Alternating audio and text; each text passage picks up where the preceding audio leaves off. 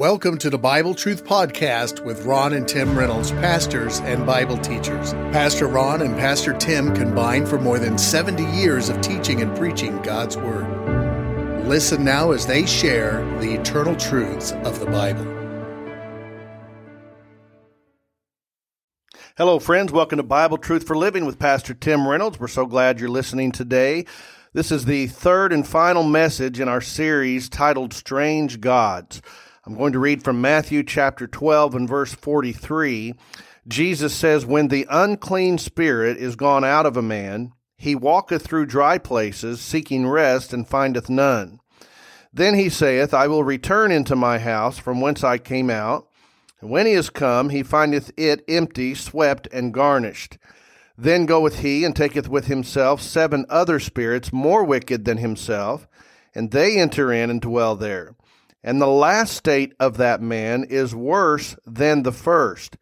Even so shall it be also unto this wicked generation." If you ever get the opportunity, I would recommend reading the book Return of the Gods by author Jonathan Cahn. I can't say that I agree with all of Jonathan Cahn's theology, but much of what he has to say is right, and he's done a lot of study on this topic. Much of what I have brought in the last 3 messages, I got information from his book. He goes much more in depth in some of the gods in particular, especially that are even in American culture today. And I don't have time to do that in these messages, but you could read that for yourself, and I think you would get something out of that book. But where we left off from the last message was the strange gods. Their days seemed to be over. The Galilean, the Lord Jesus Christ, came and began casting out evil spirits, unclean spirits, the Bible calls them. And then the gospel began to permeate out from Jerusalem and Judea, begins to go into the Gentile nations. And I believe that was led by the Apostle Paul and then other missionaries throughout the years. And as the gospel began to permeate the world, the groves of the strange gods began to be neglected. Their altars were left in disrepair. Their temples crumbled. The strange gods became nothing more than myths and legends and folklore. Then along came the age of scientific discovery, the Industrial Revolution, and the Information Age. It seemed that man had outgrown the strange gods as he began to chart his own course in life. But if you're familiar with Satan and his demons, you know they are relentless. They would bide their time and figure out how to re-enter the culture of humanity. They took on new identities and new names. They came as spirits of enlightenment and freedom. They began to inhabit our institutions, the halls of government, the boardrooms of business, the classrooms of schools and universities, the beats and lyrics of our music, and the scripts and scenes of our TVs and movie screens. The strange gods seem now to be everywhere. They have returned.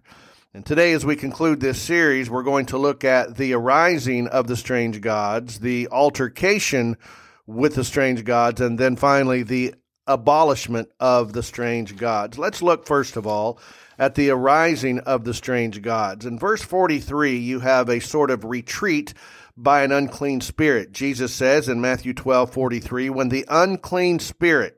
Now, we could call that a fallen angel. We could call that a demon. We could call that a strange god. All the same, all right? The unclean spirit is gone out of a man, means that it possessed him, but now it's gone out. He, the unclean spirit, walketh through dry places, seeking rest, and findeth none. Now, let's put this in the context of the strange gods. As the gospel penetrated the Gentile nations, it seemed the strange gods went into retreat. For centuries, they wandered in third world countries and nations that disallowed missionaries and prevented the gospel from taking root. And so they would enter into some of these nations that were still open, these cultures that were open to occult type worship and paganism. That was even true in America whenever the Native Americans were here, the American Indians. They followed a lot of paganism and worshipped a lot of strange gods, and that is true for a lot of other cultures around the world. And then we begin to see the return of the strange gods in verse 44. Then he saith, I will return into my house. Now, when he says my house, he's referring to the man, from whence I came out. And when he is come, he findeth it, the man, empty, swept, and garnished. Now, the strange gods or demon spirits only return to a place when God is absent, when the gospel is no longer there, no longer important. You know, I don't know if there's any single date we can pinpoint in world history or in American history, but I think the turning away from God, what you could call apostasy, and that's turning away from truth, is a process. I do think there are some historical milestones that probably, it opened the world up to the strange gods returning to cultures in the world. One of those events, I believe, was the refounding of the nation of Israel. That occurred in 1948. When Israel became a nation again after nearly 2,000 years of non-existence, I believe Satan began to realize that God's prophetic time clock was winding down, that he had a short time. Now, we have a little bit of information about this in the book of Revelation chapter 12, and for time's sake, I don't have time to break all of this down. I will comment on some of it as I read it, and you'll have to trust me to know what these things mean. You trust your banker, you trust your doctor, so please trust your preacher here when I read this to you and I share some thoughts as I read it. Revelation chapter 12, verse 1. John says, And there appeared a great wonder in heaven, a woman clothed with the sun and the moon under her feet, and upon her head a crown of 12 stars. Now, the woman here represents the nation of Israel. Notice she has a crown of 12 stars. Israel has 12 tribes. So when you hear woman in this text, that's referring to Israel. And there appeared another wonder in heaven, and behold, a great red dragon, having 7 heads and 10 horns and 7 crowns upon his heads. Now, when you think of the great red dragon, that is Satan. So you have the woman, Israel, you have the dragon, Satan. And his tail, the dragon's tail, drew the third part of the stars of heaven, and did cast them to the earth. The stars of heaven there is referring to the angelic host that rebelled with Lucifer. 1/3 of them. We don't know how many that is. There are probably millions, likely billions, maybe trillions of angels, but 1/3 of them rebelled. And so when Satan rebelled and was cast from heaven, he takes 1/3 of the angels with him. Verse 4 again. And the dragon stood before the woman. So you have the devil, Satan, standing before Israel, which was ready to be delivered to devour her child as soon as it was born.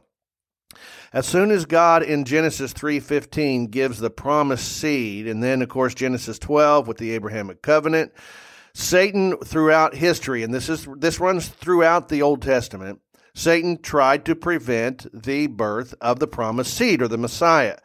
Satan is not all-knowing. He did not know who that would be.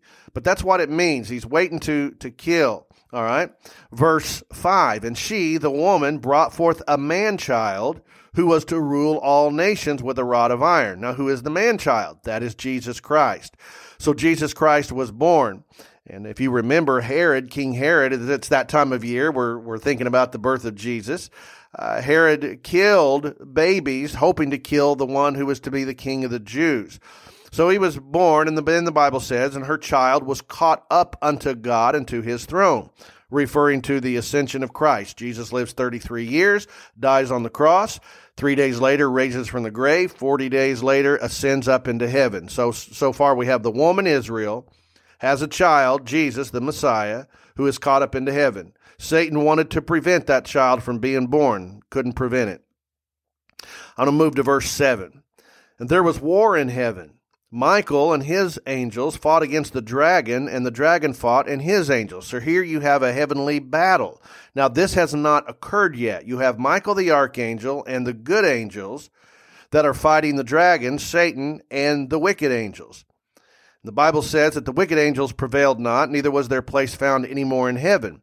And the great dragon was cast out, that old serpent called the devil and Satan, which deceiveth the whole world. He was cast out into the earth, and his angels were cast out with him. Now again, The first casting out of heaven was when Lucifer and the angels rebelled against God. That was before creation.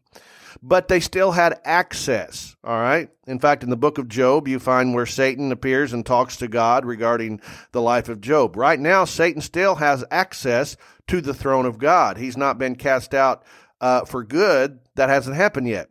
When will that happen? That will happen, I believe, halfway through the tribulation period.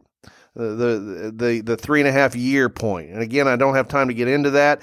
Just trust me on that, all right? Now, listen to verse 10, and this explains why Satan right now has access to the throne of God. And I heard a loud voice saying in heaven, now has come salvation and strength in the kingdom of our God and the power of his Christ. For the accuser of our brethren is cast down, which accused them before our God day and night. Right now, Satan is bringing accusation against believers. And the truth is, most of what he's accusing us of, he is correct. He is right. We have no standing before God on our own. This is why we need a good attorney standing in our place, all right? The Bible calls him our advocate, the Lord Jesus Christ. So when Satan brings up accusations, Jesus is there to say, yeah, you know what? Tim is a dirty, rotten scoundrel, but he's mine. I've saved him. I'm his representative. And God the Father says, because of Tim's faith in Jesus, I'm going to accept him. Satan, forget it. You're not going to bring up accusations against him that are going to do you any good, because he has a good attorney, a good representative. That is the Lord Jesus Christ. But the day's coming, Satan's cast out. He won't have that opportunity. Now listen now to verse 12. Therefore rejoice, you heavens, and ye that dwell in them. Woe to the inhabitants of the earth and of the sea.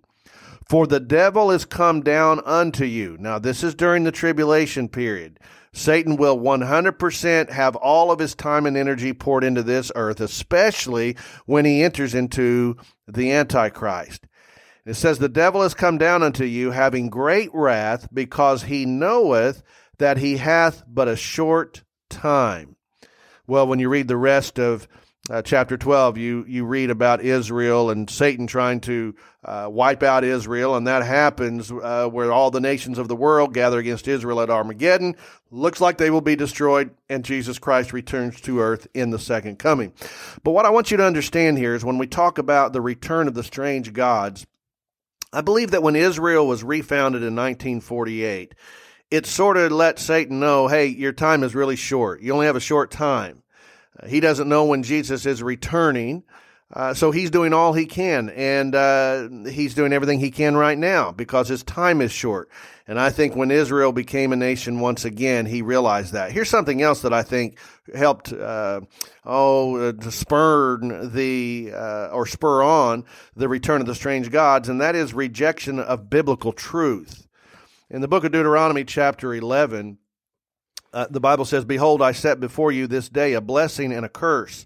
A blessing if you obey the commandments of the Lord your God, which I command you this day, and a curse if you will not obey the commandments of the Lord your God, but turn aside out of the way, which I command you this day, to go after other gods which you have not known. Now, speaking in regards to American culture, and most of us are Americans listening to this, so this is how it's been for our nation. Our nation as a whole has rejected biblical truth. I believe some of that began really in recent history, even in the 1960s. In 1962, school-sponsored prayer was no longer allowed in our government schools.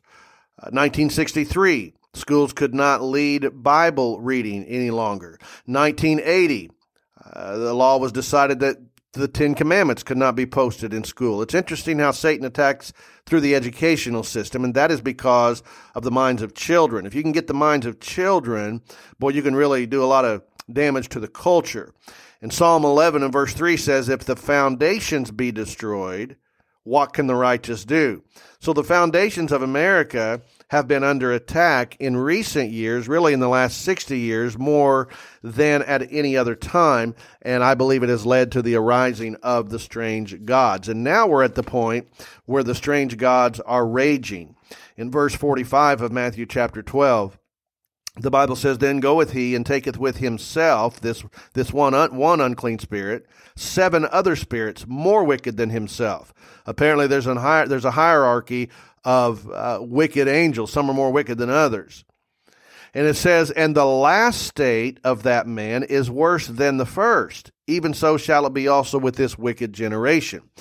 So the strange gods have been in some sort of retreat for the last 2,000 years, and now their time is short, and they desire to bring as much confusion and destruction to humanity as possible. Now, there are 2 things mentioned there that I want to bring out in verse 45, because you have a spiritual principle for an individual. He says, the last state of that man is worse than the first. So we're talking about an individual here. Any person who tries to clean himself or herself up without the help of the Holy Spirit, without true salvation experience, is only fooling themselves. In fact, you're going to end up in a worse condition than you did at the first.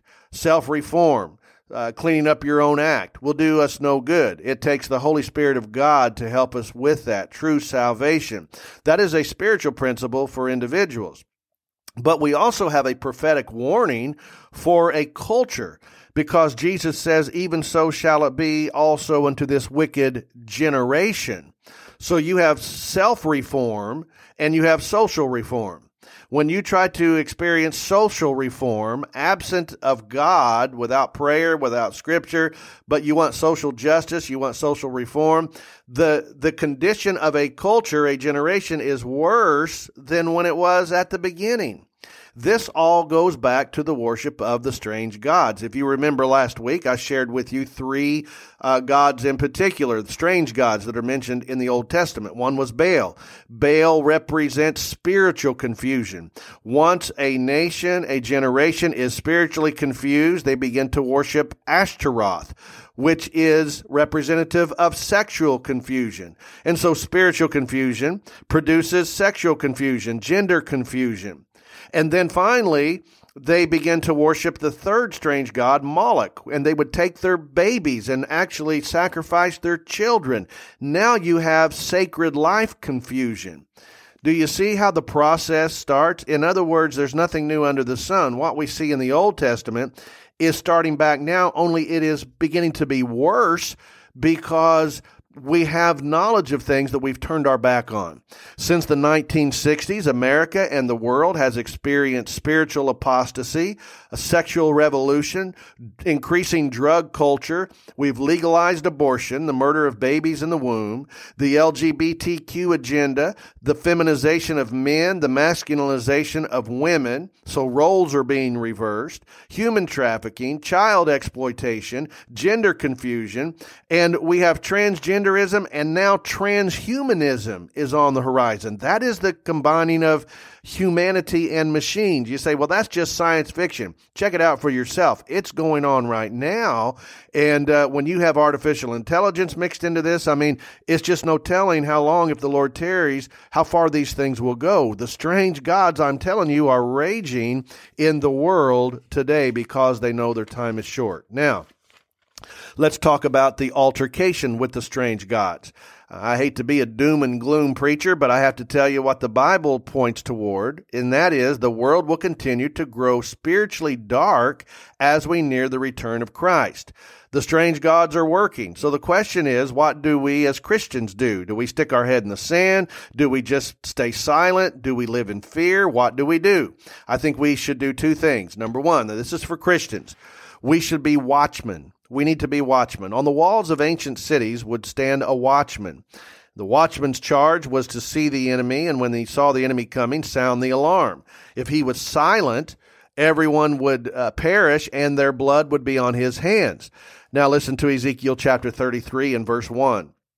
Again, the word of the Lord came to me, saying, Son of man, speak to the children of thy people, and say unto them, When I bring the sword upon a land, if the people of the land take a man of their coast, and set him for their watchman, if when he seeth the sword come upon the land, he blow the trumpet, and warn the people, then whosoever heareth the sound of the trumpet, and taketh not warning, if the sword come and take him away, his blood shall be upon his own head. He heard the sound of the trumpet, and took not warning, his blood shall be upon him.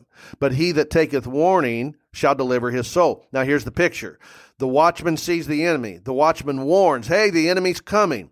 If a person does not listen to the warning and they choose to ignore the warning and they perish, they die, well, that's their fault. That's not the watchman's fault. The watchman did what he was supposed to do. But the person who listens to the warning, they'll be spared. They'll be saved. That's what I'm doing today. I'm trying to be a watchman on the wall for the souls of people, to tell you God's judgment is coming. The world is becoming more wicked all the time. You need to get saved. You need to stay close to God. That's what a watchman does. But what if the watchman is silent? Listen to verse 6. But if the watchman see the sword come, and blow not the trumpet, and the people be not warned, if the sword come and take any person from among them, he is taken away in his iniquity, but his blood will I require at the watchman's hand. In other words, a watchman that does not sound the warning will be held responsible for those that perish. I believe that we as Christians, and especially preachers, are called to be watchmen on the wall. I hate to be judgmental, but I'm just going to tell you how it is in many American churches today. Preachers are not watchmen. They're entertainers. They're there to inspire people with good thoughts and a good self-image. They're motivational speakers. But the Bible tells us we don't need motivational speakers. We need watchmen on the wall warning that sin is going to be judged, that the wrath of God is coming, and you need to pay attention. You need to get saved. And that's what a watchman does. Now, if you heed that, you're wise.